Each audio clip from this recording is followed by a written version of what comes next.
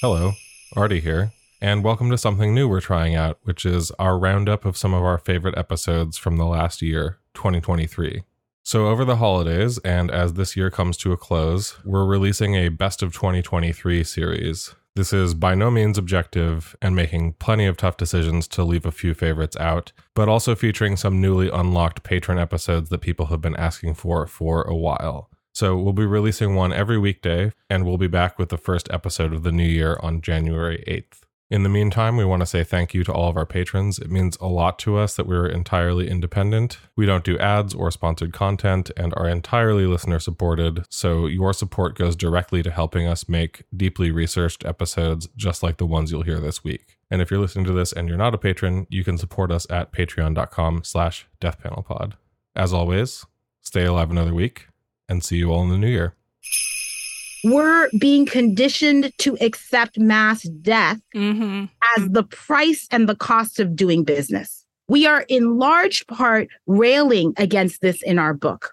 We're frogs in boiling water. And what has to happen is that some of us have to be saying, oh my God, we're frogs in boiling water. How the fuck do we get out of the boiling water? And that is the work we're trying to talk about when we talk about reciprocal care. We are saying reciprocal care has to be at the center of getting us the fuck out of the boiling water.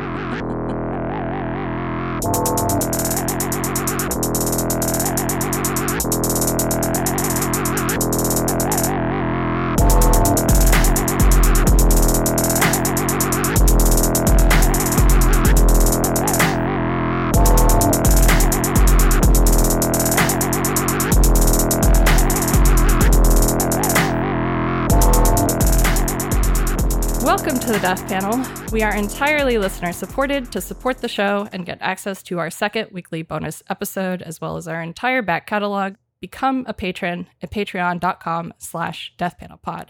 And if you'd like to help us out a little bit more, share the show with your friends, post about your favorite episodes, pick up a copy of Health Communism from your local bookstore or request it from your local library, and follow us at deathpanel_. So today, I'm really excited to have Mariame Kaba and Kelly Hayes join me to talk about their new book called Let This Radicalize You, Organizing and the Revolution of Reciprocal Care, which is out this week from Haymarket Books. Kelly Hayes is the host of Truth Out's podcast, Movement Memos, and a contributing writer at Truth Out. She is also a direct action trainer and a co-founder of the direct action collective, Lifted Voices, and the Chicago Light Brigade. Kelly has also co-organized and led hundreds of trainings, protests, and campaigns, including struggles for Native sovereignty, health justice, and the successful effort to win reparations for survivors of police torture in the city of Chicago. Kelly, welcome back to the Death Panel. It's so nice to have you back on. Thank you for having me again. And Mariame Kaba is an organizer, educator, and curator who is active in movements for racial, gender, and transformative justice. She is the founder and director of Project Naya, a grassroots organization with a vision to end youth incarceration. Mariame is currently a researcher at Interrupting Criminalization and has co-founded multiple other organizations and projects over the years, including We Charge Genocide, the Chicago Freedom School, the Chicago Task Force on Violence Against Girls and Young Women, Love and Protect, the Just Practice Collaborative, and Survived and Punished. Mariame, welcome to the Death Panel. It's so great to finally have you on the show. Thanks for having me. So first of all, just congratulations to you both. This book is such a necessary and fantastic contribution. I strongly recommend it to everyone. Absolutely read it. The title, Let This Radicalize You, comes from Mariame's often quoted words, which are, let this radicalize you rather than lead you to despair, which for me are often a crucial reminder that hope and grief can and do and must coexist, and one does not have to exclude the other. And this book teaches us that to change the world, we have to resist the suppression of grief and make space for hope that acknowledges ongoing loss. And these losses do not have to lead to despair. They can motivate us to organize. And there's a lot to unpack in this book, and we won't be able to cover everything in one discussion. So listeners, make sure to check it out for yourself. But I've chosen a few key points to focus on that I think are really relevant and useful to our current moment, especially for Death Panel listeners. Now, this episode comes a week after May 11th, which marked the end of the federal public health emergency in the United States for COVID-19.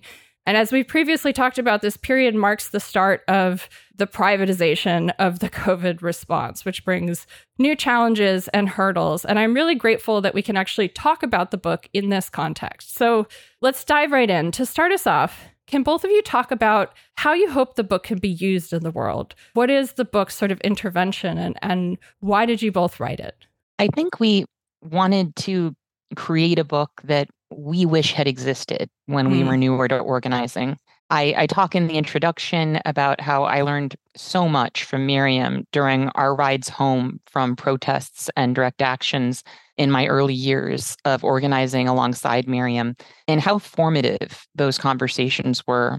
We lived in the same part of Chicago at that time, and we worked on a lot of protests together. So we wound up having a lot of time to talk on our way home after those actions. And those conversations really helped shape my view of organizing and ultimately, of myself and who I wanted to be in relation to this work. So what I wanted most was to build a book full of rides home, a book that might offer people some accompaniment that, the kind of accompaniment that helped me find my way, whether it was, with Mariame during a car ride, or with Lisa Fithian or Sharon Lungo or Jairus Dixon, people who I know have a lot to offer in terms of guidance and lessons learned because, they gave me accompaniment when I needed it. Because, this work is not easy and it involves a lot of growing pains and mistakes. And sometimes, we all need someone to sort of talk us through our thinking process and our creativity and helping us open up our minds further. And so, I was hoping to create a vehicle for some of that kind of thinking, to kind of think alongside folks. That's really wonderful. Yeah, thanks, Kelly, for that. Absolutely. I really resonate with the accompaniment comments that Kelly offered. I get a lot of requests for advice and also requests for mentorship from new and younger organizers. And I'm really not an advice giver at all. And there's really no way that I could respond to every question that a less experienced organizer asks of me, or the myriad requests for mentorship, because I'm actually only one person, contrary to what people seem to think. There's only one of me. Believe me, that's true. And you'd fool people. It seems like it, right? I'm here all the time. That's what time and space doesn't exist in social media land. But what ended up, I'm also, and I think this is true for Kelly too, like I'm also working all the time. Like I'm currently organizing all the time in various different kinds of ways. So that means my time is extremely limited. And then finally, for me, the best mentorship is to be co-strugglers. And one can't do that with everyone across time and space. So for many years, I've thought about creating a work that I wish I had when I was starting out as an activist, when I was a very young person. And initially, I pitched an idea to Kelly that we collaborate to create a zine, a small zine that might offer some lessons that we've accumulated and learned over our years of activism and organizing. And I won't ask Kelly to go into the debacle that was. It was so bad. That ill-fated project. Hey, first drafts for a reason. Exactly right. That is absolutely right. Absolutely. But anyway, what I want this book to be is a soft place to land, basically for new and young organizers. And again, something that might accompany them as they move through kind of the general ups and downs of activism and organizing, something that you kind of can turn and return to as needed. And then also something that you can think with and to reflect on alone or with others. So those are my greatest wishes for what I hope the book might do. I really love that. And I think you both absolutely achieved that. This is a really generous book. I started reading it earlier on in the year, and it was one of those I'm someone who reads like very closely because I read with a screen reader. So I don't have the luxury of being able to skim, right? Like I have to read start to finish and sort of hear it all through. And sometimes even hear the footnotes thrown in the middle of the text, which is not helpful, but always interesting.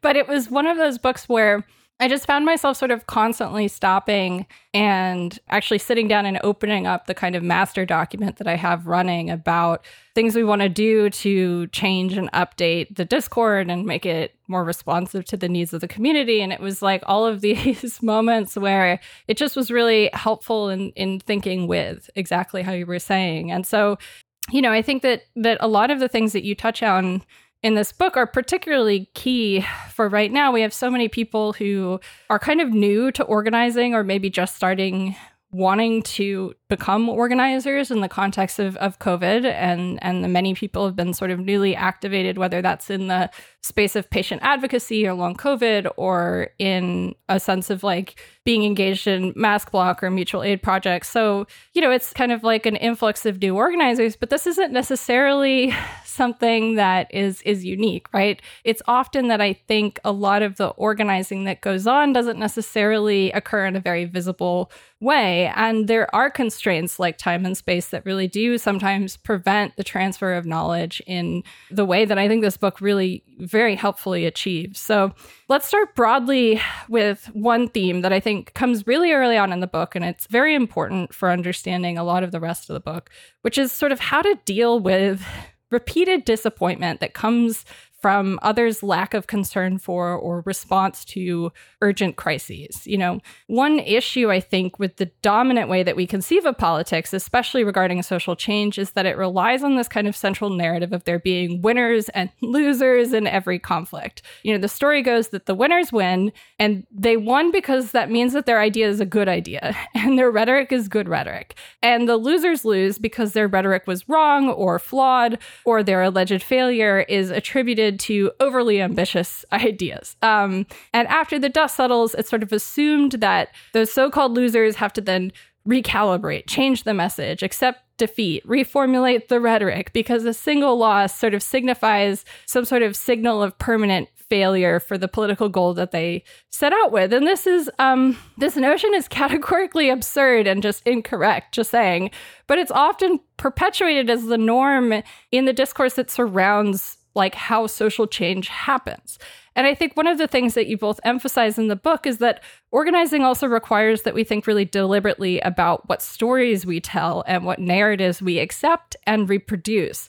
And there's that famous quote by Stuart Hall, which was referenced recently by friend of the panel, Dan Berger, in a recent essay of his that goes, quote, "Politics does not reflect majorities, it constructs them." And Berger added further that, quote, "Social change is not made by doing what is already popular." And I think this book serves as a tool to sort of help individuals recognize and practice that realization that politics constructs majorities and that change is made by going beyond doing what is already popular. And Let This Radicalize You really generously imparts like all of these lessons to readers over and over, demonstrating that this mindset of winners and losers and the right and wrong rhetoric idea is not only a distraction, but it actually reinforces systems and forces of subjection that we're actually fighting against. So, ultimately, what is more important than playing to be winners in a political game is to decide what we're going to stand for and what the world we want to see looks like, and then to build and live that world now together. So to start us off, can you both unpack the mistaken assumption that sort of facts and fear motivate political action, that all you really need to do is recite the terribles? And if we could talk about sort of some of these myths about narratives and what works in organizing versus what you both have found have actually worked. Well, let me think about it this way. I have like three big thoughts.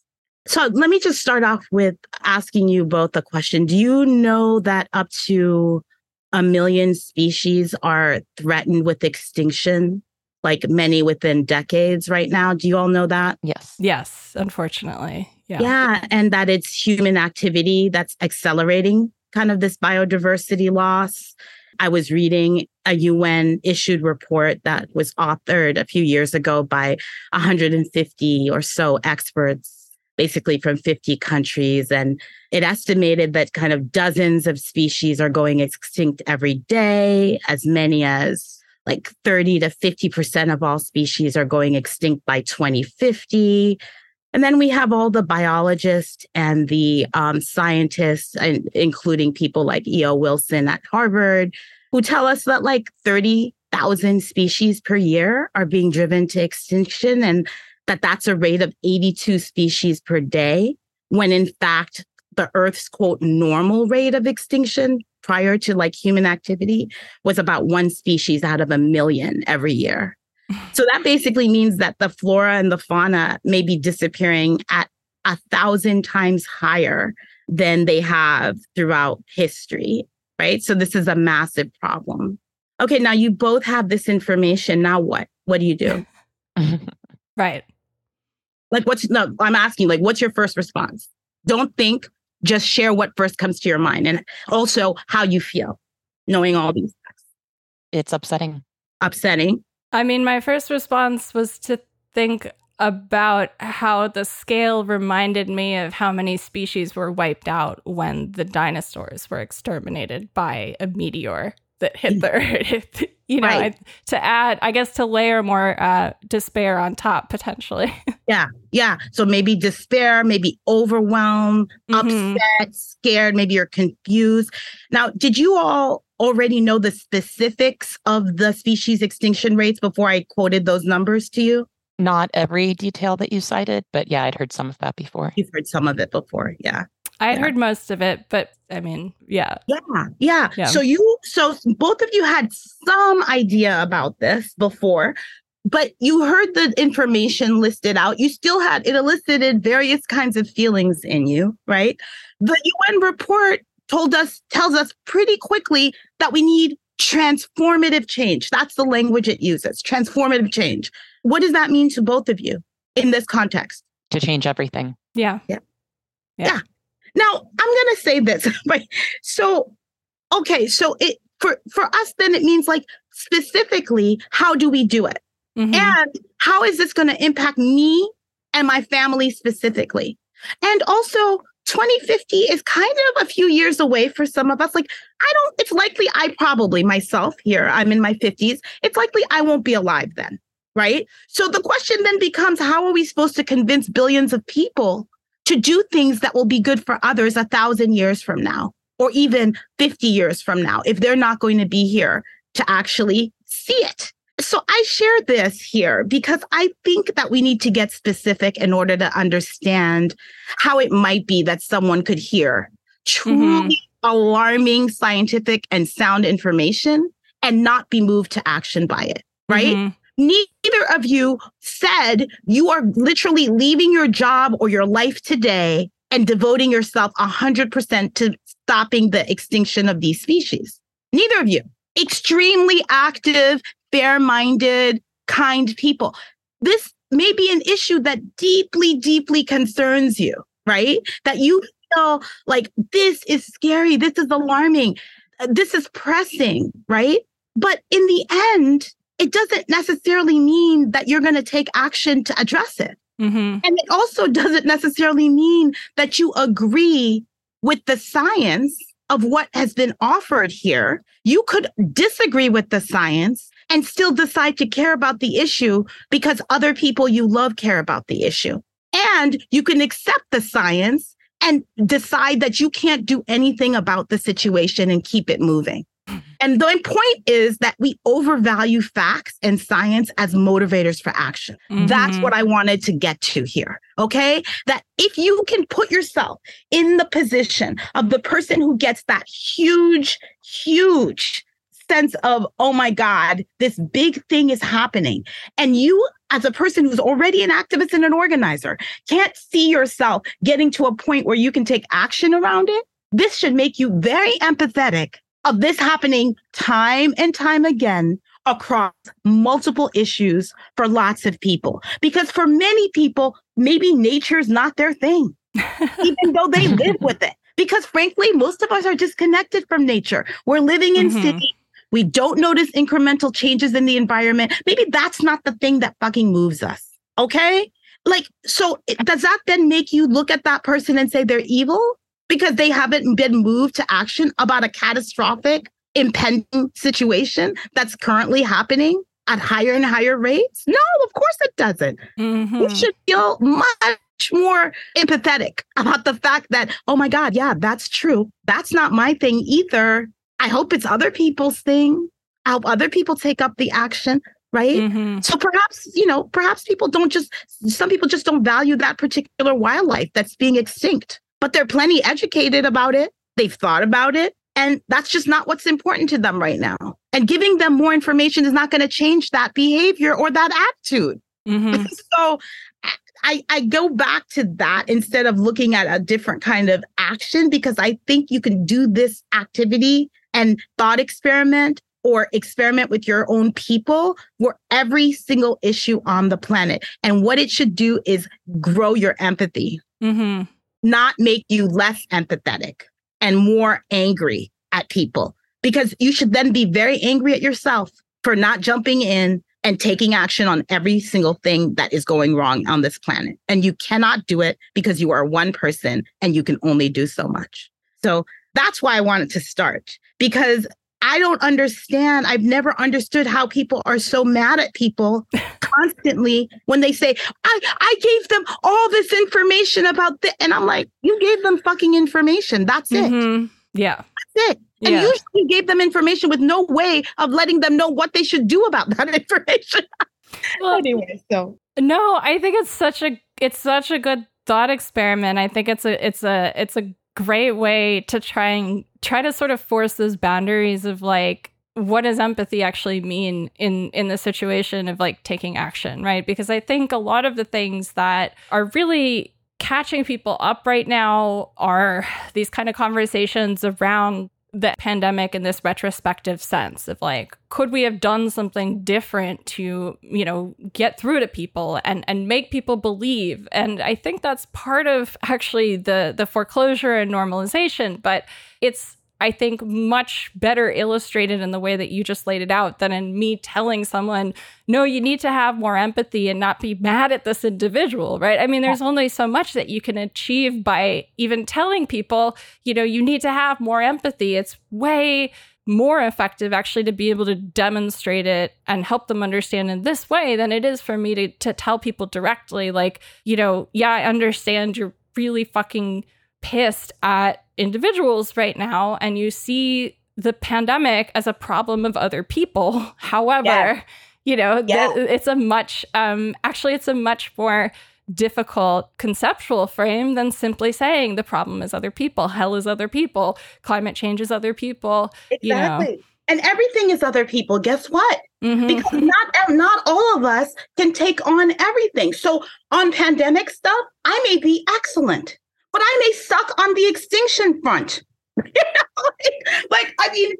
So that's also situational quite a bit. So you may feel like somebody's like so virtuous because they agree with you on a particular issue and they're taking action on that issue, but on 100 other actions, they're not doing anything. And so maybe they're contributing negatively to those other issues. Now what, right? So I just think that we have to be much better at unpacking and understanding what's really happening. Now, that knowing this about people, though, gives us something important. And we can talk about that later. I want to let Kelly weigh in here as well, because I don't want to take up the whole time. But I think just having a different orientation to how you decide to approach people makes a huge difference in whether or not you'll be an effective organizer. And we try to get at that in this book, Anyway, go ahead, Kelly. Sorry. No, thank you. I appreciated all of that.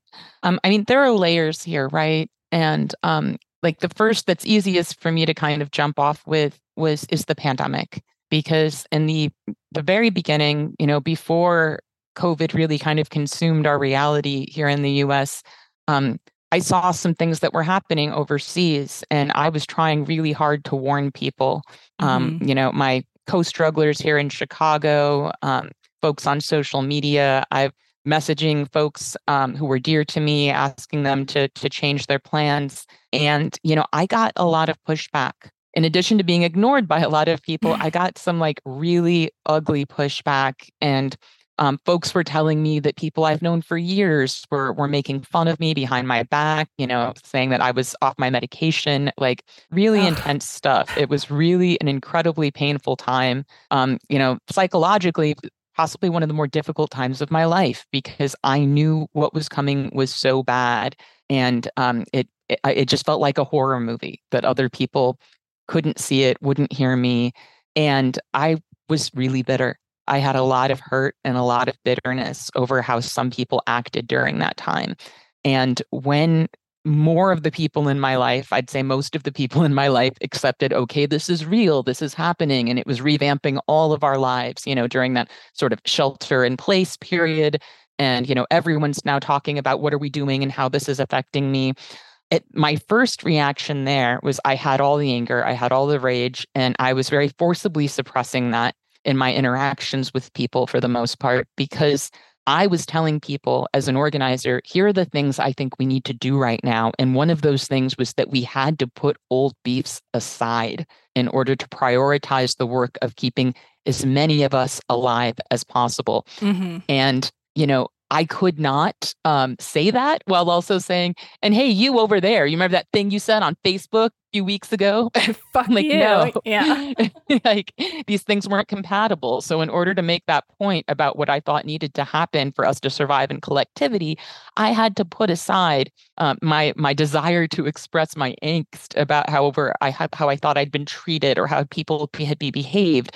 And so sometimes it's about that, right? Sometimes we're feeling our feelings and we're gonna fucking feel them. But my feelings weren't the most important thing that was happening, even if they were important, right? And of course, they were important to me, but they weren't the most important thing that's happening. So sometimes we have to be able to say that. And I would say another piece of it for me is that when Mariame and I were working on this book, this process of considering that period of time and considering why was it like that, was really therapeutic for me, because we dug into sort of the psychological reasoning, how some of us just react differently to threats. There are more effective ways to communicate with people with different cognitive styles. But I could see how a lot of the appeals that I was writing on social media, kind of pleading with people to take me seriously, appealed to my cognitive style. I was writing to people who thought like me, and people who thought like me were in some cases very responsive. I know a lot of folks who did preparedness because they believed folks who were raising the alarm. But there are different ways that people communicate. And so there has to be sort of a diversity of tactics and communication, right? And in reaching people in different ways. And it really helped kind of soothe my anger to understand that, all right, you're over here getting mad, thinking good and bad people, right? Friends and assholes, like however you want to spin it, like dividing people into these categories of the ones that listened and the ones that didn't, when really the complexity is like we're human beings. And so there's room for strategy here, and as a strategic person, that was really helpful to me to understand as well. It's like, okay, there are things we can do. We can vary our approaches. There are different strategies for communication that we can experiment with to try to get through to different types of people. Like that was really helpful to me. And in terms of the facts piece, I mean, facts are an ingredient in good messaging. And I think that that's the most important thing to understand, that I could try to convey to someone who's newer in organizing, is that when facts move us, like when, if we hear a fact that resonates deeply with us, it terrifies us or it moves us to act, it can be so hard to understand how other people hearing that fact aren't having the same visceral or immediate response. It's like, what's wrong with this person? How can you live with knowing this? But the reality is that we all live with knowing all kinds of terrible things, right? As Miriam's thought and experiment kind of makes clear, that as people, we learn to live alongside all kinds of terrible shit. It's functioning within the status quo is kind of the way that human beings function. It's how we live. And we also have the tendency to rationalize the status quo, or to tell ourselves that bad things are inevitable if they seem likely, because it is easier for a whole lot of people to accept something bad as inevitable than it is to live with uncertainty. And understanding that helped me get my head around people's behavior a lot more as well, because I have a low tolerance for uncertainty, right? But I kind of know enough about myself to know that's what I'm doing now. When that comes up and I start thinking, oh no, that you can't stop that. That's inevitable. I have the capacity to check myself and be like, actually, you don't know shit, Kelly. You don't know that's going to happen. You don't get to just tell yourself that's going to happen and that we can't stop it. And so we're up against those tendencies in people. So I used to write these really elaborate threads about climate change on Twitter because we had this great climate reporter at Truth Out, award-winning journalist, Dar Jamal. I would read his work and I'd read the things he would recommend and I'd get so torn up about it. And I would write these threads kind of trying to translate some of that into these like sort of bite-sized pieces of information to make more people understand like this is the terror and the severity of what's happening. And after a while, I started noticing in the quote tweets, people saying things like, well, there you have it. We are really and truly fucked. Like it's all over, And I'm just like, no, that's not what I was saying. It's not what I meant at all. But that is what people will take away from it sometimes. If we just give them the scary fact, often they'll do the easier thing, which is to be like, this tells me it's over and there's nothing I can do. Doom lets us off the hook. And so we have to be mindful of that tendency. But of course, like facts, they're an ingredient and they're an essential ingredient. We talk about the importance of research in the book and the Lucy Parsons Lab and how crucial their work has been to movements here in Chicago. But it's just crucial to understand, as Mariame was saying, that facts alone do not get us the results we want. Our jobs would be so much easier if they did, because the facts are usually on our side.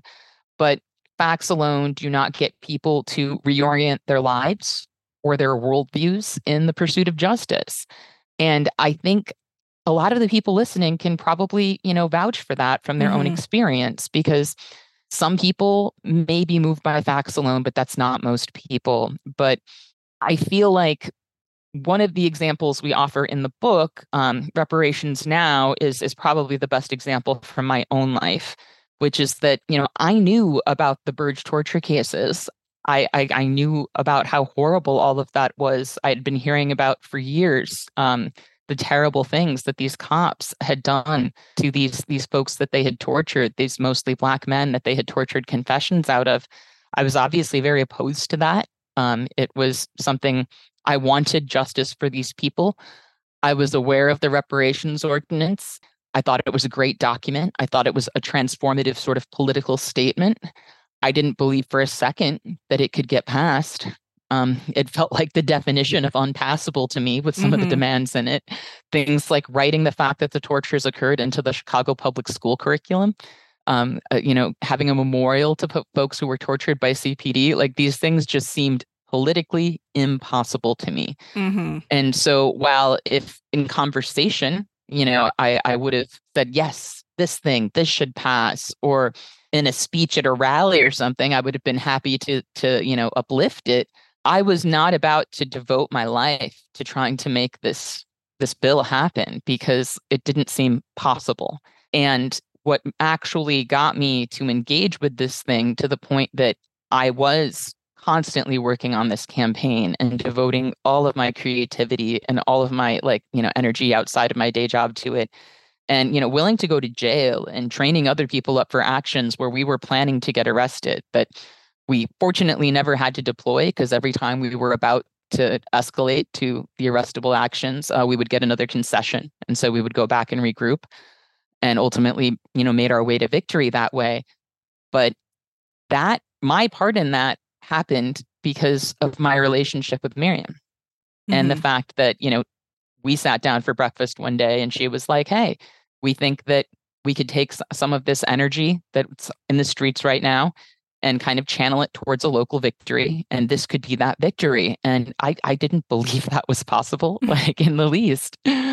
But I could, hearing it coming from my friend and my co-struggler and knowing some of the folks involved, I thought, well, you know what? If these people are going to want to throw down together around this, if this is where folks want to put the energy, it's going to mean something. It's going to be worthwhile.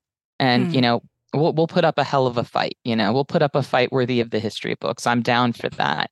And so on the basis of those relationships, on the basis of my belief in the power of Chicago organizers and our movements and, the meaning that can be found in collective struggle, win, lose, or draw, that was enough to pull me into something.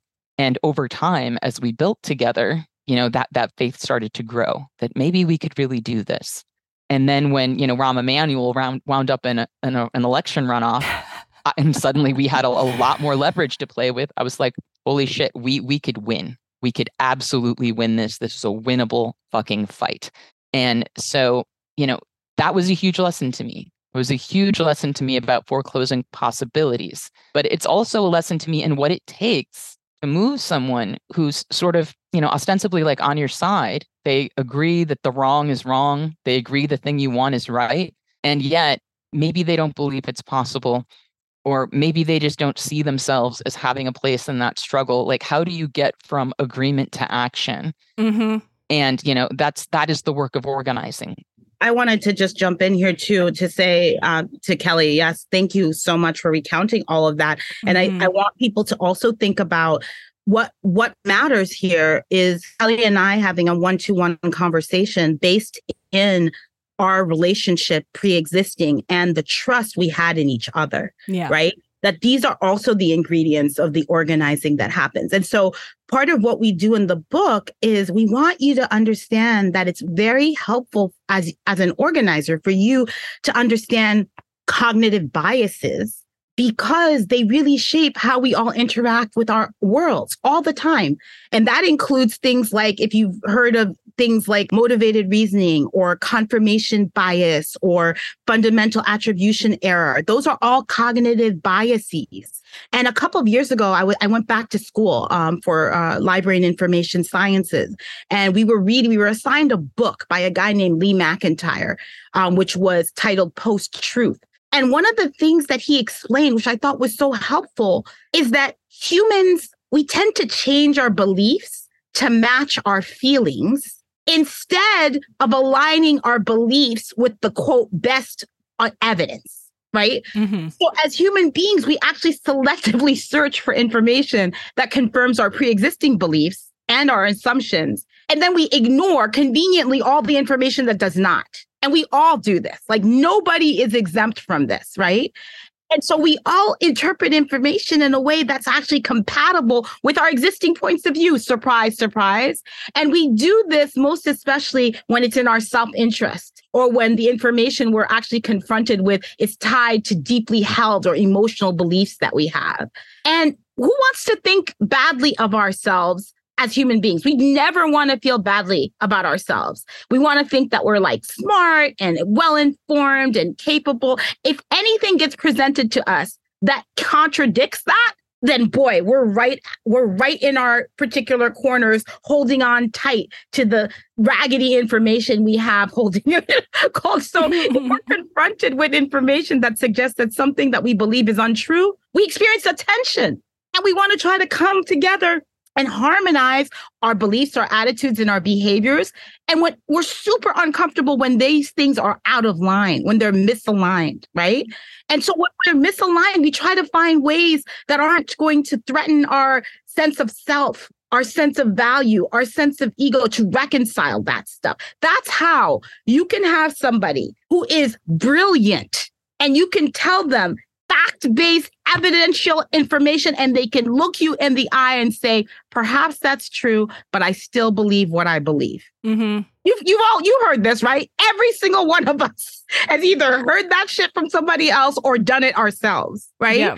And so that makes it really important for us to understand that psychological play that's happening, so that when people are holding on to pre-existing beliefs with dear life, that we're like, okay, this is what's happening right now. I need to step back and find a way that is not ego threatening to actually get this person to understand what I'm saying, to understand that I don't think that they're a bad person because they have these pre-existing beliefs, and that we have a shot to be able to grow together in this other direction. If they're trusting me enough to actually give me the truth of those pre-existing beliefs, then we have a place from which we can actually move. And so I just wanted to share that, because these things have real impact. And it changed, frankly, for me. One of the things that I was always so angry about in the work that I do in the criminal punishment area, which was I would hear people say things like, if they did something wrong and they made a mistake, then there were 100 contextual factors for why that was true, right? They did something wrong, and all it meant was that they actually did something wrong. But when somebody else did something wrong, then it was because they were a bad person. Yes. Mm-hmm. Well, this is such an important, I think, framework to engage with, right? Because ultimately, like, what we're talking about in some ways is that politics involves conflict over meaning, right? There's even when there is agreement about observable events, observable facts, there are conflicting assumptions about the causes, the motives, the consequences, and the meaning. And, the creation of meaning through the construction of beliefs is really, I think, also crucial for constructing what the narrative of political possibility is, which is why, Kelly, I so appreciated both in the book and also now in the conversation that you were saying, like, when you were first getting involved in the 2014 reparations campaign, you were like, this is never going to happen. This is asking too much. Because I think it really speaks to the fact that, like, political action and support are not actually shaped by what can be seen, but by what we actually have to construct, what we must assume, what's imposed upon us, these different kind of dynamics. I think we often talk about to ourselves or narrativize as absolute truths or common sense, right? But the fact of the matter is that, to borrow from the political scientist Murray J. Edelman, who's he wrote this great essay from 1985 called Political Language and Political Reality that I love. And one of the lines in that is a little pessimistic. He says, there's no way to establish the validity of a particular political position to the satisfaction of people who have a material and moral reason to hold a different view or to think otherwise. I'm paraphrasing here. So, and I think a lot of times we kind of take this as that kind of statement as a sign of, like, well, there's just some people you're never going to change, right? There's some people who have a kind of structural reason to hold a different political view. But I actually think that this is, rather than being a kind of statement of doom or a foreclosure of possibility, what Edelman's actually talking about is how we create the narrative of what political possibility is. And one of the things that you both talk about in the book is that, yes, facts are super important. This is part of how we construct arguments and assessments of what's going on in our lives and make meaning, but that what's also more important is, like, how those facts fit into a broader narrative, how we make meaning of what we are going through and what our actions to organize actually mean too. Yeah. No, I think that's right. And I also just think it's important to say, what if you get everybody to agree with your facts? Like, that's great. But a lot of people may agree with our facts and disagree about what to do about those facts. Yeah. So, like, it goes back to the point of, like, there are layers to this.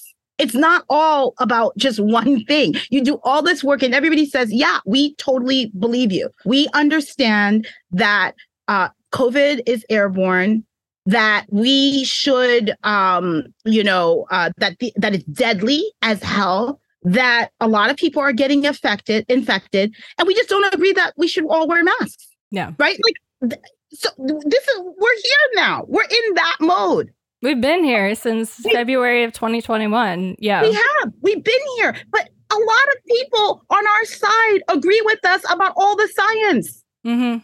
The facts are there. They all friggin' can recite them to you. And yet they don't agree with what we should do about those facts. So we're not just constructing narratives around getting on the same page about what the problems are. Mm-hmm. We are also engaged in narrative building about what the solutions ought to be. And to me, that's harder.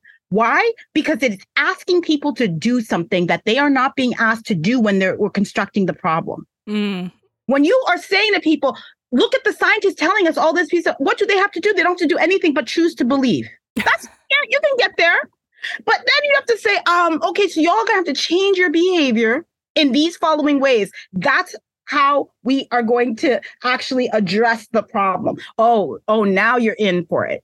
Now you're in for it. Now all those things about the cognitive biases, all those things about self-interest, all those things, like that comes into play. And that's the fight we're in right now. We're in a fight around what to do about these massive problems that exist. I am less concerned about the people who just refuse to believe the science. It bothers me to no end when I hear people on the left say, believe science. What the fuck is that? In the end.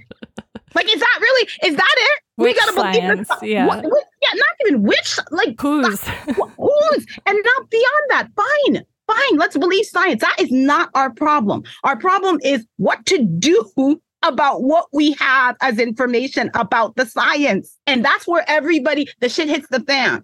Okay. So that's part of what we're trying to get people to understand, at least people, meaning for the audience for this book, for us, our organizers. If you don't have this kind of way of thinking and a way of seeing and a lens for interpreting human behavior, it's going to be very hard for you in your campaigns to be effective. Very hard. You're going to have even more disappointment than you regularly have in organizing. Yeah, I'd like to add to that an example that we offer around COVID organizing in the book that I think is a really strong one that a lot of folks could take something away from is my friend Jenny, who is someone I met, I want to say it was 2013. I was leading workshops at an action camp, and Jenny was 16, and she was, the youngest person in attendance. And, we formed a friendship there that she was probably the first person who referred to me as her mentor out loud. And I was like, okay, I guess that's a thing I can be doing. Maybe I know enough to be someone's mentor. But, over the years, Jenny has engaged with a lot of activism and organizing and formed kind of an analysis around persuasion and how to make things happen. And when she learned that there were vaccines coming on the market, she was really excited because she worked for a nonprofit that served the immigrant community in her city. And she thought, wow, we're really well positioned to help educate people about the vaccines and to have a vaccine clinic so these folks can get access. Because she felt that, the city wasn't doing a really good job reaching folks who were non-English speakers. And so she was like, we can fill a gap here and help make sure these people have access. And the folks who ran the nonprofit weren't really excited about the idea. They were like, no, people aren't going to like it. They're not going to want to be pushed. And maybe some of those people were vaccine hesitant themselves. And so Jenny, took a different approach, at a women's group that a lot of these folks attended. She just started talking about her own experience and, what it was like for her to get vaccinated, what it was like for her parents to get vaccinated, and kind of put that out there as a jumping off point. And then started following up with people, particularly with mothers who were part of the group individually, just being like, hey, what did you think about that I shared in the group? And when people would voice anxiety or, disagreement or share their fears, she wouldn't lecture them, which was kind of what was happening back then. I don't know if folks remember, but in those early months of, the vaccines are coming or the vaccines are here, there was so much mockery and so much shaming. And it was so frustrating to me as an organizer. Like, this is not how you get people to do a thing they're hesitant about doing, is by insulting their intelligence and telling them they don't care about people. Like, this is how you get folks to double down. And folks were sharing these videos that were like comically making fun of vaccine hesitant people. And I was like, I understand the emotions behind all of this, but if you think this is helping, it's not. And Jenny, told me that she wanted to make herself into the place that people came with their questions and with their fears, because otherwise they were going to go to the internet and they were either going to be told that their fears were valid and that this stuff was poison, or that they were bad people, and that either of those things were likely to harden their position. So she just wanted folks to keep coming with their questions. And when they would bring a question, she would say, well, that sounds serious. Let's look into it together. And she would research with people and explore these things with folks and think alongside them. And so, we have this sort of Freudian approach as opposed to just trying to deposit the correct position in someone's head. And eventually the demand from the clients at the nonprofit drove them having a clinic, because these folks changed their minds and decided, I know enough now. I want it. Why won't you all help us get it? And the demand was so strong that when they had a clinic for the J&J vaccine scheduled and had to cancel it because of what temporarily happened with access to J&J, folks were furious. They were like, well, we've read enough about this. We feel safe taking it. Like, why can't we have it? And so they had to hurriedly make a new plan and get them a Pfizer clinic, because, the demand among the people to do the thing was so strong. And that there are approaches, there are ways of communicating with people, not that it's always going to end that way or work that way, but that there are ways of moving people and getting folks to reconsider their positions, and that they often don't involve what is might feel like the most satisfying thing in the moment, right? If someone says something that frustrates us, sometimes we want to snap at them, or we want to drop a bunch of facts on them and make them feel foolish, or we want to just make our point and tell them they're wrong. And, as I was saying before, part of the issue is sometimes recognizing when our feelings aren't the most important thing that's happening. Maybe they're important, but they're not the most important thing. And Jenny, I'm sure heard a lot of wild stuff, but she probably wanted to say, like, that's ridiculous. But she wasn't going to do that, because her concern was getting these people informed enough that they could make an informed decision about what was right for their families, because she didn't think they were getting that opportunity through the system such as it existed. And when she worked to give them that opportunity, a lot of them wound up making the choice that she thought was the right one. And I think it's important to know that we have that power in more situations than we realize. Mm-hmm. Mm-hmm. I really Amen. appreciate that, Kelly. I mean, I think, in your book, you both talk about how refusing to abandon people is a really important act of rebellion and really necessary towards collective survival. And I think a lot of people throughout the pandemic have struggled with, like, how do you kind of maintain boundaries with people, especially for people who are coming from, like, the position that I'm in, where they're like, maybe someone who's immunosuppressed or on immunosuppressive medications, and maybe they don't have the benefit that I have of not having a roommate or, like, living with a partner that respects your decisions or needs with regard to COVID. And then it has this kind of underlying fracture point in their relationship, and they feel abandoned, and they feel that it's very difficult to convince the other person who's abandoning them that what's going on is even abandonment. And there's this dynamic that I think I'm seeing so many people in our community consistently running up against. And it's really kind of, in a lot of instances, very difficult, and putting people in this moment where they're sort of struggling with, like, well, like, how is it even possible to pursue collective freedom if we have to rely on other people? And I think that that's, like, a really difficult and challenging kind of mindset to reckon with, but something that's really important. And you both, like, address some of those feelings really well in the book. So I wonder if we could sort of talk about, like, why you both still believe that it is essential to depend on each other, and sort of how to work together, maybe instead of thinking about just sort of reacting to individual instances, but maybe do either of you feel that there are lessons in the book towards kind of trying to think about ways to move forward from here, and to move forward in terms of strategy and what is worth building or what is worth framing our rhetoric around, versus some of these things that we've been discussing, which, is sort of about, like, what doesn't work? Yeah. I mean, a big part of the book is to say to people, don't believe the bad press about human beings. Yeah. I think often as human beings, we notice and pay the most attention to kind of cruelty and inhumanity. But I like to remind us that, the reason stories of cruelty are so shocking to us still is that they actually go against what most people's natural instincts are. How else can we explain human survival to date, right? Right. We work cooperatively mostly. We are often concerned with helping others. This is reflected in countless small and big ways all the time. I get the individual feeling of, like, all these people, they're so annoying, they're whatever, they're this, they're that.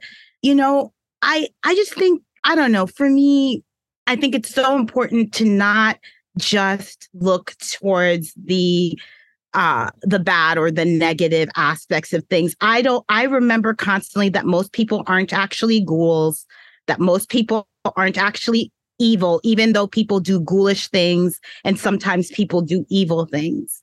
And we have to be in a position where we are looking at things on the individual level.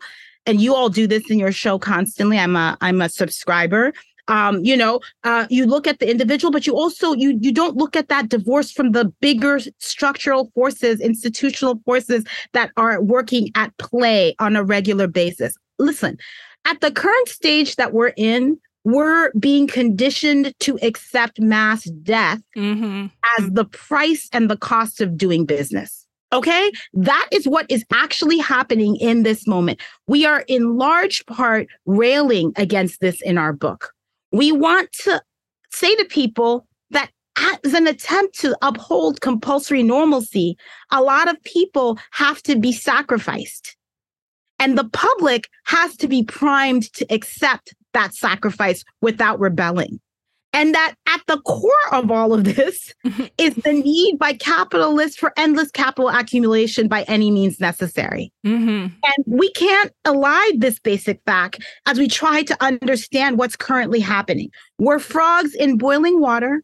And what has to happen is that some of us have to be saying, oh my God, we're frogs in boiling water. How the fuck do we get out of the boiling water? And that is the work we're trying to talk about when we talk about reciprocal care. We are saying reciprocal care has to be at the center of getting us the fuck out of the boiling water. Yes. Okay? And that you got to do this work because you're not going to get out of the boiling water alone. Sorry, people. It ain't happening. You may find a little lifeboat and one raft, and you may be trying to, and you're trying to like pedal your way to out of the boiling water. You're not going to do it alone. You need some other people in that raft with you to get to the other side. And so, to me, I guess this does I really struggle myself with the way that we are taught the history, the way that we're taught stories about how human beings are. It's propaganda is one form of the story we get told about it, which is to be afraid of each other, to think that other people are out to get us at every turn, et cetera, et cetera. But in fact, if you look all across history, you see this in disasters. Rebecca Solnit's book, A Paradise Built in Hell, is a great example of the ways that we talk about and cite in the book, people coming together to try to actually collectively make safer spaces and safer communities for ourselves.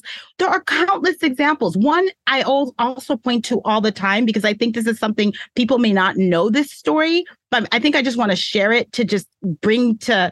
And it's not in our book, but it is a story we actually reference in No More Police, which is a story of a guy named Peter Warner, who was very well known in Australia. He died a couple of years ago, like at the age of 90. And in 1966, this guy and his crew rescue a group of teenage boys who'd been stranded on an island for more than a year. Right. These young people were like in June or something of like the year before. They were ages 13 to 16 years old, I think. And they were at a boarding school and they stole a 20-foot boat and decided to go on a joyride on the sea. And a few hours into their trip, wind breaks out. They break their sail and their rudder and they start being adrift on the ocean for like 8 days or a week or something. And they end up, they spot an island called Ata, which is about 100 miles south of Tonga Tapu, which is the main island of Tonga. And that island had been the home at a certain point in time to like over 300 people. And a British slave trader kidnapped about 150 of those people. And the king decides to shut down the island, relocate the rest of the people to another island. But the boys get to this island and first they live off of fish and coconuts and bird eggs. Then 3 months later, they find a ruin of a village and they're like, okay, this is great. Now we have stuff that we can actually make a little hut for ourselves so that we can be covered. They find a machete there. They find taro plants that are domesticated. They find a flock of chickens that were descendants from the previous inhabitants. They start a fire, which is super huge, right? And they decide to build this makeshift settlement. And they create a garden for themselves. They create a badminton court for themselves for recreation. They have like a little gymnasium with like an actual bench press they create. Okay. They like, a guy gets like some wood and he makes a guitar. This is like a real story. The young men decide that every morning and night, they're going to start the day with song and prayer. They come up with like a roster for themselves of like times where people are taking, turns resting, and that other times people are taking turns gathering foods. Other times, some people are looking for the ships, When fights break out, they figure out a way to go to the opposite ends of the island, and they could return when they've cooled off. And they have a whole like little tribunal where they all decide how to handle stuff. One young man breaks his leg, and his friends fashion a splint and his leg heals perfectly, right? Mm-hmm. Then later on, they go and they interview these boys many, many years later in like 2020 or something. And he's an old man now, and he's reflecting on what happened. He's like, I learned a lot on that friggin' island, more than I learned in any other place in my life, including school, right? Because I learned how to trust myself and to trust other people. And to me, what I take away from that story of those shipwrecked boys on Atta is that it's the antithesis of the other story we get told, right? Mm-hmm. Every single person has read that damn book, The Lord of the Flies, some form in school. And they know The Lord of the Flies is actually a fictional story, y'all. It's a fictional story published in the 1950s. We have this actual story of these young people who live for months on an island on their own in real life. No one knows that story. But every single person knows The Lord of the Flies. Why? Everybody knows The Lord of the Flies because it's a dystopian story of people doing shady, horrible things to each other when they're isolated on an island. And to me, stories are so powerful, and they can really be healing, and they can be transformative. And the stories that we tell ourselves as a society can also be super limiting and super damaging. And to me, in our current culture of late stage capitalism, the stories we are telling and retelling are stories about the fact that everybody needs to be locked up. The police are needed everywhere. No one cares about anybody else. Everybody's just like every person for themselves. Everybody's selfish. No one cares about each other. And that is a lie. That is an absolute lie. And how do I know it's a lie? Because every single day I see people not abandoning other people. I see many of your listeners I know are people who are caring for each other, themselves, and others in community. I saw the explosion of mutual aid efforts that came early in the pandemic, right? I saw all of these things as possible, right? All of these things as possible. And so I shared that story. I go into it with everybody who's listening because I want you to tell a different story about yourself and the world that you're living in. I want you to notice not just the bad things, which are fine to notice, but I want you to also notice all of the millions and billions of people across the planet, not just the United States border, but across the planet who are every single day refusing to abandon other people. And that is who we are calling out in the book. That is what we want the attention to be placed on too. Not because we don't think you should pay attention to bad things. No, of course, there are lots of bad things, but it's not the fucking only news. Okay? There are other things going on too. And should you pay attention to those other things, maybe you amplify those other things. Maybe you tell that story over and over again to each other. Maybe that then gets other people excited and it becomes a contagious thing that other people want to do things, and we're in a virtuous cycle rather than the constant cycle of lament, doom. People are horrible. We should be protected from each other because we're going to kill each other on the subway every minute of the day, when millions of people ride the New York subway every single day and none of them are dead. Okay? Like, and again, not to take away from harms that happen, but not to also privilege those harms to the detriment of the vast number of things that are mostly good happening every single day that we do with each other, that we are as human beings cooperative. Let's play that up. Let's give people more ways to get together and offer collective care. Let's make our resources go in that direction. Let's demand from the government that they resource that stuff and they take away from supporting the death-making institutions. That's what defund was all about. So I want to say that, and I want to say that clearly, and I want to say, yes, Kelly and I fall on that side of the ledger, okay?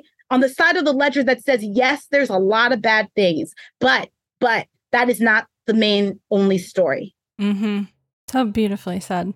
Yeah, I really agree with all of that very strongly. And I also want to say, I understand the feelings, that come up from folks who feel like, I've heard from a number of people, and I think I've heard probably from my own lips, when talking about struggles that are disregarded, communities that are disregarded, like nobody cares about us. That feeling it comes from a very real place of what it's like to feel left behind, what it's like to feel like even people who consider themselves socially conscious don't seem to be paying attention to what's happening to you or your community, or seem to have left you behind. And I really appreciated something Ali Wayne says in the book about how if he weren't an undocumented immigrant himself, he would not understand what he understands about that experience, about the system, because this is all built to prevent folks from understanding one another's struggle. Like everything about this society is structured towards people not understanding what it's like to be an undocumented person or what those folks are really up against. And so, in his work, it's like Ali is trying to tear down those barriers of understanding and trying to get as many people to the table as possible to build understanding around what is really happening and what the common ground is and, how we can do something about it. And, as Mariame said, it's like, we don't have to deny the ugliness and how terrible a lot of the things that are happening are, but we do need to remember that those aren't the only things that are happening. And then they never have been, Mm-hmm. I'm constantly inspired by the ways people are adapting to crisis and working to protect each other in this world. And, one example that's really important to me personally is the Woodland Women's Group on my reservation. And it means a lot to me to know that these women initially came together as a trauma survivors group. A friend of mine just was kind of shocked that a group like that didn't exist when there was so much trauma in the community. And so just kind of created a little makeshift beginning for them. And that emotional survival work and co-struggling blossomed into culture work and mutual aid and elder-led education. And these women built something, truly meaningful, something that helped people cope with the darkest days of the pandemic in the beginning.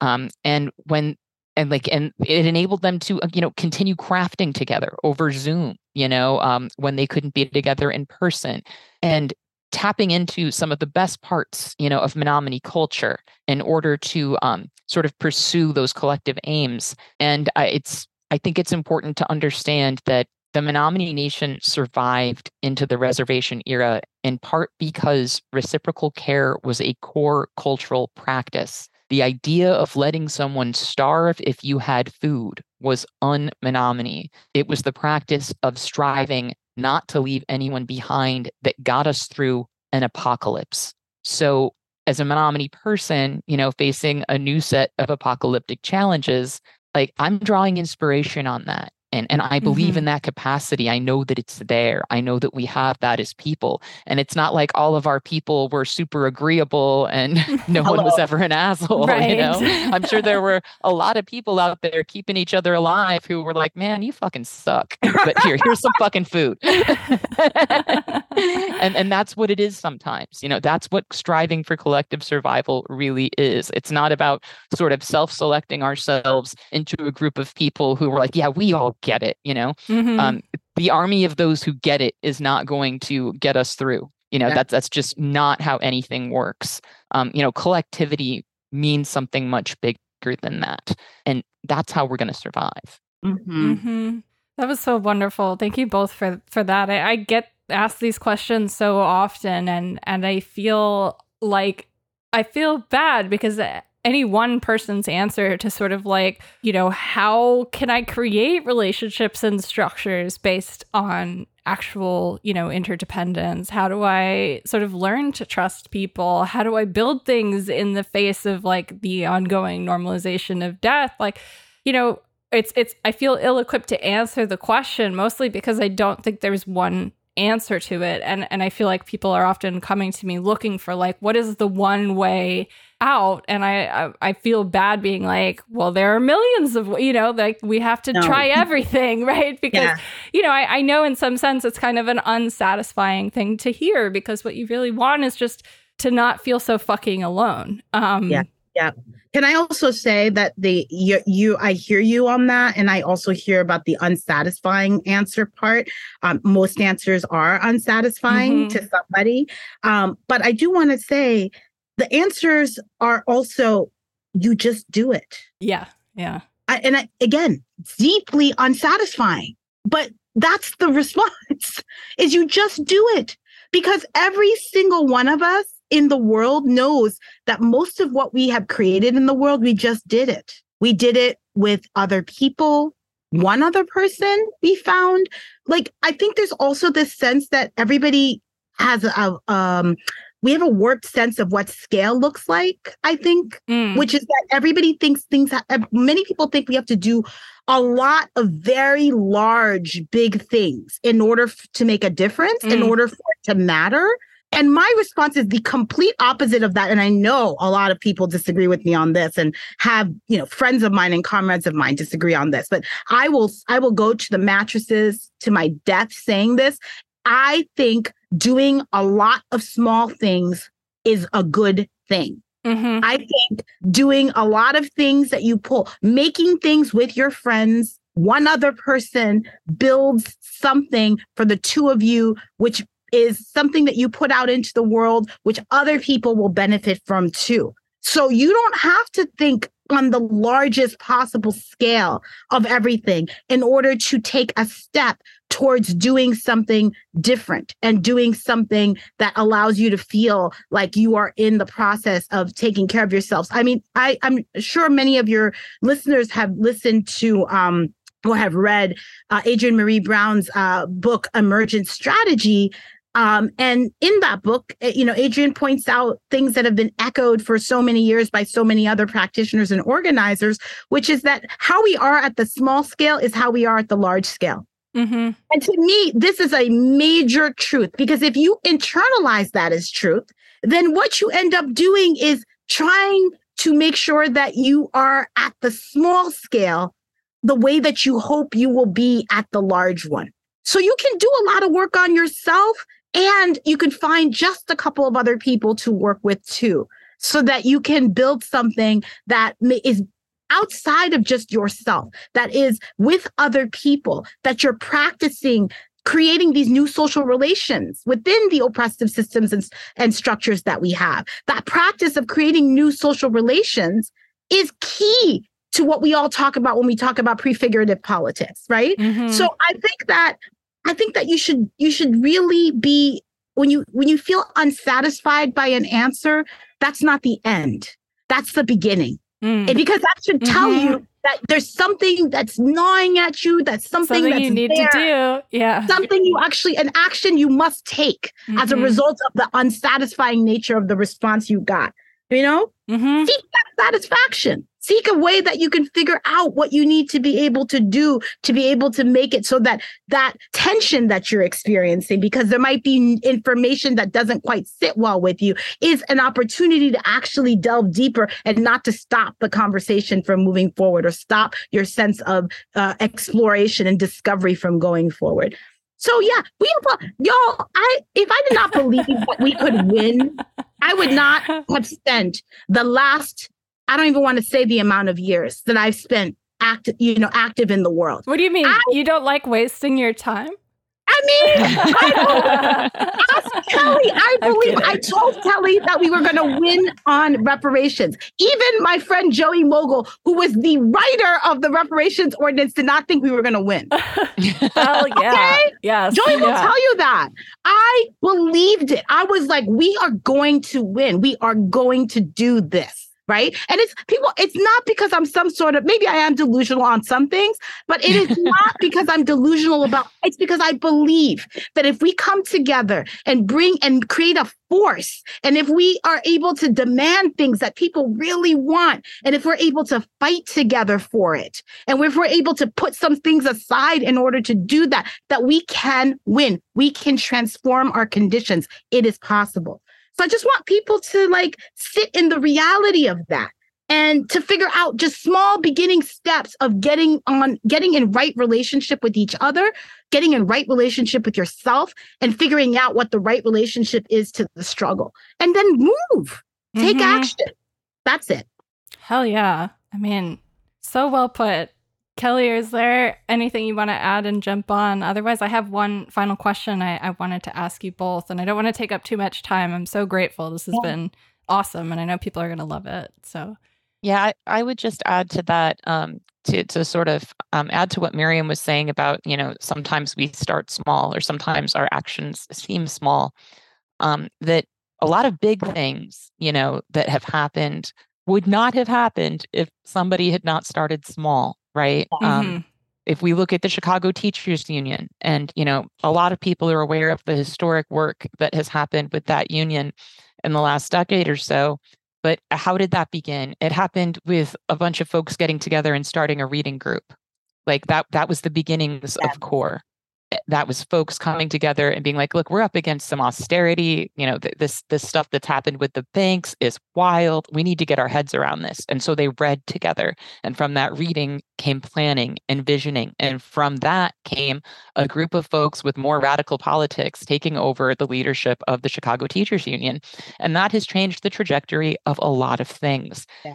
And in my own experience with my collective, we're talking about a handful of, Black and Native folk coming together in 2015 and feeling like there needs to be more. There needs to be more direct action, sort of tactical education at the local level.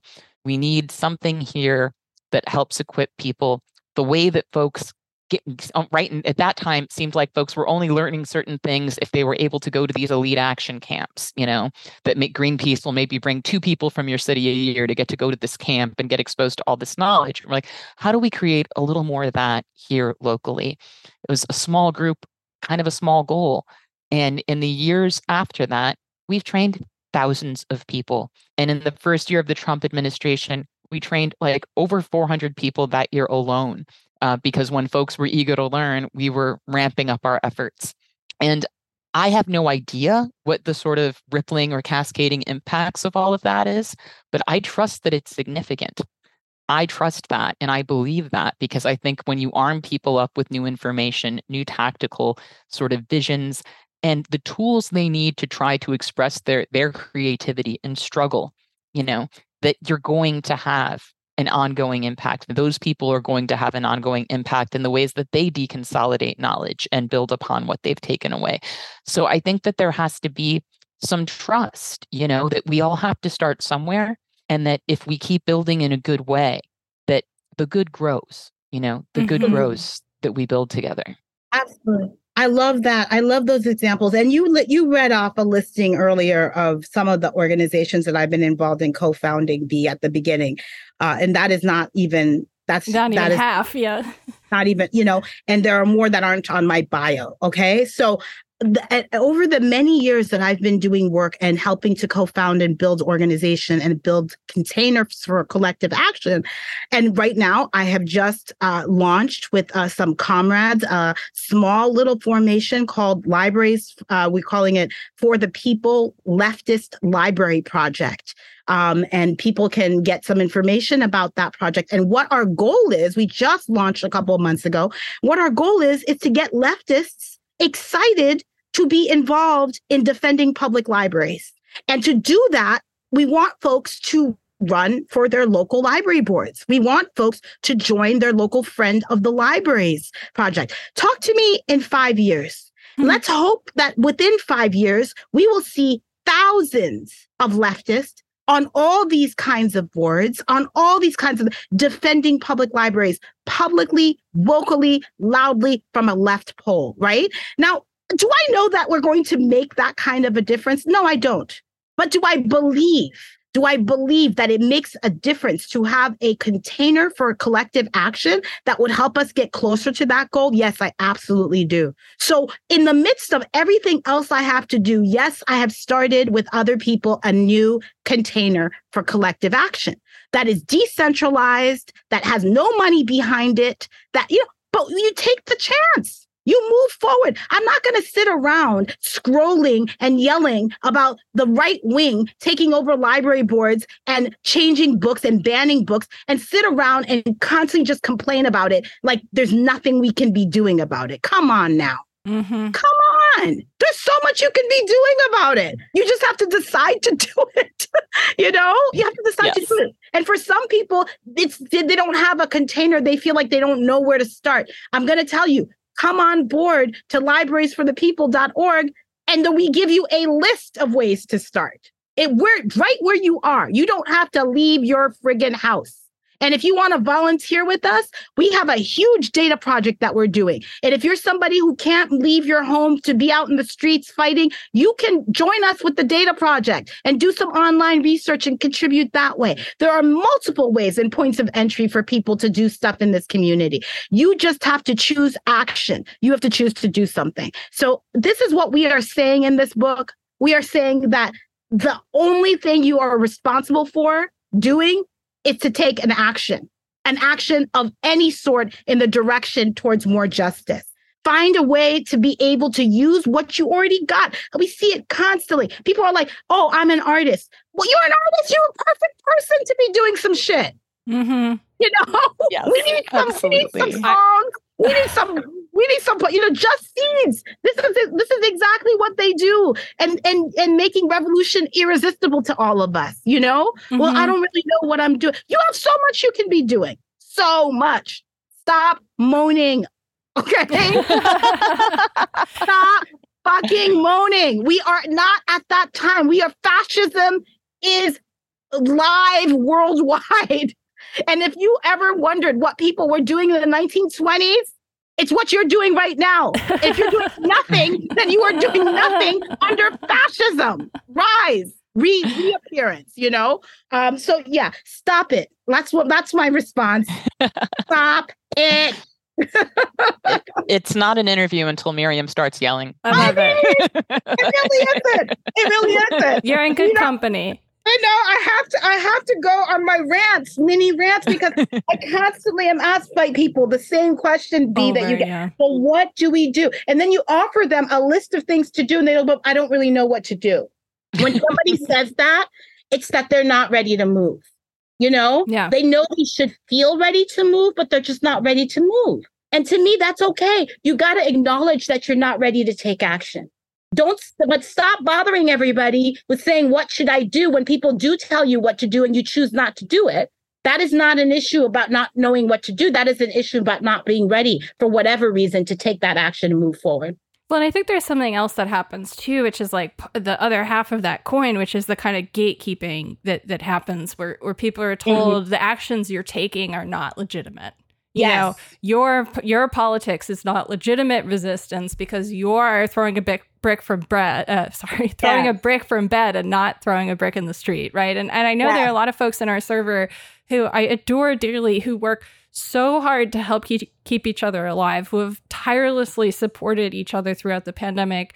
Yes. And they're like, I just feel like I'm not doing enough. I'm like, you all are keeping each other alive. There are fucking 3,000 people in here keeping each other alive. That's the most wild thing I've ever experienced in my life. And I've been organizing since I was in high school, doing like work with farm workers in Florida. Like, I've never been a part of anything as large as our Discord before. That's fucking overwhelming. And the amount of like direct reciprocal mutual care that goes on, whether that's helping each other get prescriptions, coaching each other for dealing with the doctor. I mean, these are things that like are also, care coordination at a kind of level that I've never seen before either. And people are discounting like the work that they're doing. That is ridiculous. It's not valid. Do not discard that work. Do not discard that work. Survival, oh my God, survival work is critical. If you're not here, then what's going on? There's nothing else that matters. We're trying to live. We're trying to live.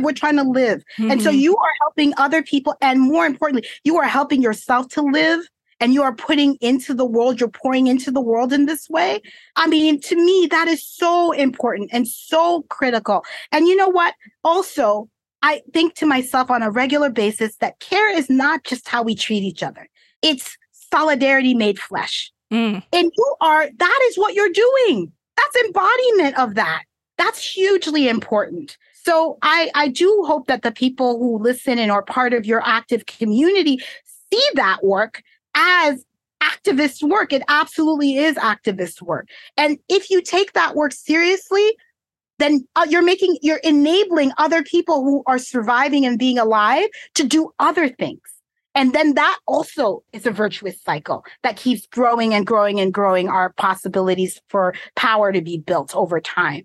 So I just think, again, show up consistently, take action, do what you can from where you are, stop doom scrolling. These are all the things that can make our lives better, in my opinion. Mm-hmm. Absolutely. I mean, I think at the end of the day, the only thing that we can do is do what we can with the time that we have and do it together. And for the people that are coming after us, if there's anything that having a rare disease with, no hope of cure in my lifetime or whatever imposed on me at 19 was to, one, get very comfortable with uncertainty and learn to sit with that. But it was also the most important lesson in teaching me that none of the experiences that I was going through in terms of medical neglect and abuse and the experimental treatment that we were trying and the fear that I had about venturing into experimentation with really powerful drugs and not a lot of evidence or science to say that I was going to be all right, or that it was going to work or that I was going to see again. And I still can't see, all of that, medical trauma on one hand. On the other hand, is making the path for the people who are walking behind me a little less bad. And that's at the end of the day, as a patient, right? That's my job. I love that. I love that because it really is true about, I'll just speak for myself here. I'm a chronically ill person. I have been since I was very, very young. And I have managed that in multiple kinds of different ways over time. I would never say that I'm glad I'm chronically ill. No, of course not. But I will always say that what that has taught me has been to live in the moment in a way that is, I'm acutely aware of the importance of noticing things that will be about my health, of noticing how other people live in the world, and of noticing the bigger world trends and things that are happening. It made me discerning from a very young age around figuring out what was important for me and what was not important for me. What are the things that I will take on, and what are the things I gotta friggin' leave behind in order to survive and thrive in my life within the context that I live in. I think the ability, I never use disability language for myself, though I am a disabled person. If you look at it within a broader context, I understand that there's been value for me in being able to navigate my world in a different kind of way that gives me perspective that other people may not have. And yes. So in that way, I think about that on a regular basis too. So yeah, you can cut that part out. But yeah, I just was responding to what you had to say because I vibed with it. Would you prefer us to cut it out? We're happy to if you'd prefer to keep that private too. I mean, I think people mostly know some versions of it, so it's fine. We can keep it in if it's useful. I think some people are going to appreciate hearing that. To be honest, I know there's a lot of folks who have been beating themselves up because they feel that what they're doing and the organizing they're doing, that it's not enough because it's not at some sort of scale of DSA, or they haven't become ACT UP yet. And I keep telling them, what you're doing is fabulous and wonderful, and you need to sort of trust yourselves and not be so hard on the work that you're doing. It's really important. But they know I know them, and they know I care for them, and I'm biased, right? So I think it would help to hear it from you too. Sure. Yeah. No, I from the bottom of my heart, thank you both for such a wonderful discussion and also for such a wonderful book. As I said, this book is so full of really, really important stories that are just, it's so clear. It's just decades of knowledge and all of the relationships that you both have built through organizing and through doing so much wonderful work with the wonderful people that, you draw inspiration from, who are your comrades, who you've moved through the world in solidarity with. And so I highly recommend listeners, go ahead, please check out the book. Very little has been spoiled for you, I promise. We also have a conversation coming up about Mariame's other book with Andrea Ritchie that she mentioned. No More Police, which is where that story of the boys came from. So Andrea and I are going to be getting together to talk about that book later this month. So stay tuned for that. But Kelly and Mariame, thank you both. This has been so wonderful. And I really appreciated getting to read the book and even more getting to discuss it with you too.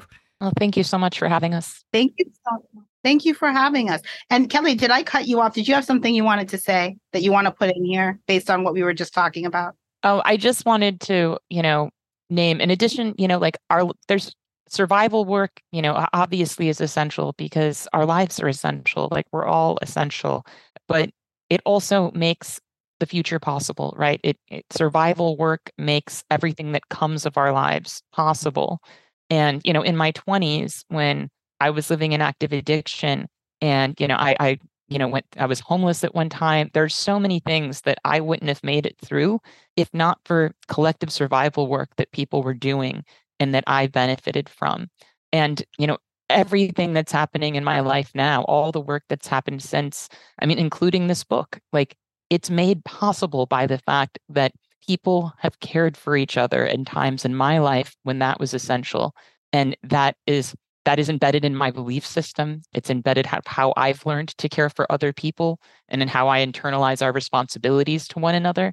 And so, yeah, I just want folks to know to never undervalue that work, both in the immediate sense of you matter, we have to survive, we have to keep each other alive, and also in terms of we make everything possible by keeping each other alive. Mm-hmm. We make everything else that will happen possible by doing that work. So it should never be discounted. That was beautiful, Kelly. I think that's actually the perfect place to leave us for today. I was going to tell Artie, you can move that around before my outro, but I think that should really be our final thought. And Mariame and Kelly, thank you both so much for everything. Thank you. Thanks for having us. Oh, it's been my pleasure. And again, listeners, if you'd like to pick up a copy of the book, it's called Let This Radicalize You, Organizing and the Revolution of Reciprocal Care. It's out this week, May 16th from Haymarket. There'll be a link in the episode description, as well as a bunch of other links for you to look at for things that both Mariame and Kelly have mentioned in this conversation. I've read it 3 times already. It's great. We may do it. We actually might do it in the Death Panel Discord reading group with or right after our reread of Liat Ben-Moshe's Decarcerating Disability. So it'll be really wonderful. Oh, yay. I'm so excited. You're going to be excited to know that Liat and I have worked together on a zine, Imagine, that is coming out at the end of May. Oh my goodness. Yeah, so exciting. I was just about to email her this week. So. Oh, good. Yes. So maybe some of your listeners will be interested. It'll be free download. So I'll send you the link. Awesome. Please do. And listeners, as always, thank you so much for supporting our work. To support the show, become a patron at patreon.com/deathpanelpod. And if you'd like to help us out a little bit more, share the show with your friends, post about your favorite episodes, pick up a copy of Health Communism, or request it from your local library, and follow us at deathpanel_. Patrons will catch you Monday in the patron feed. For everyone else, we will see you next Thursday in the main feed. As always, Medicare for all now, solidarity forever. Stay alive another week.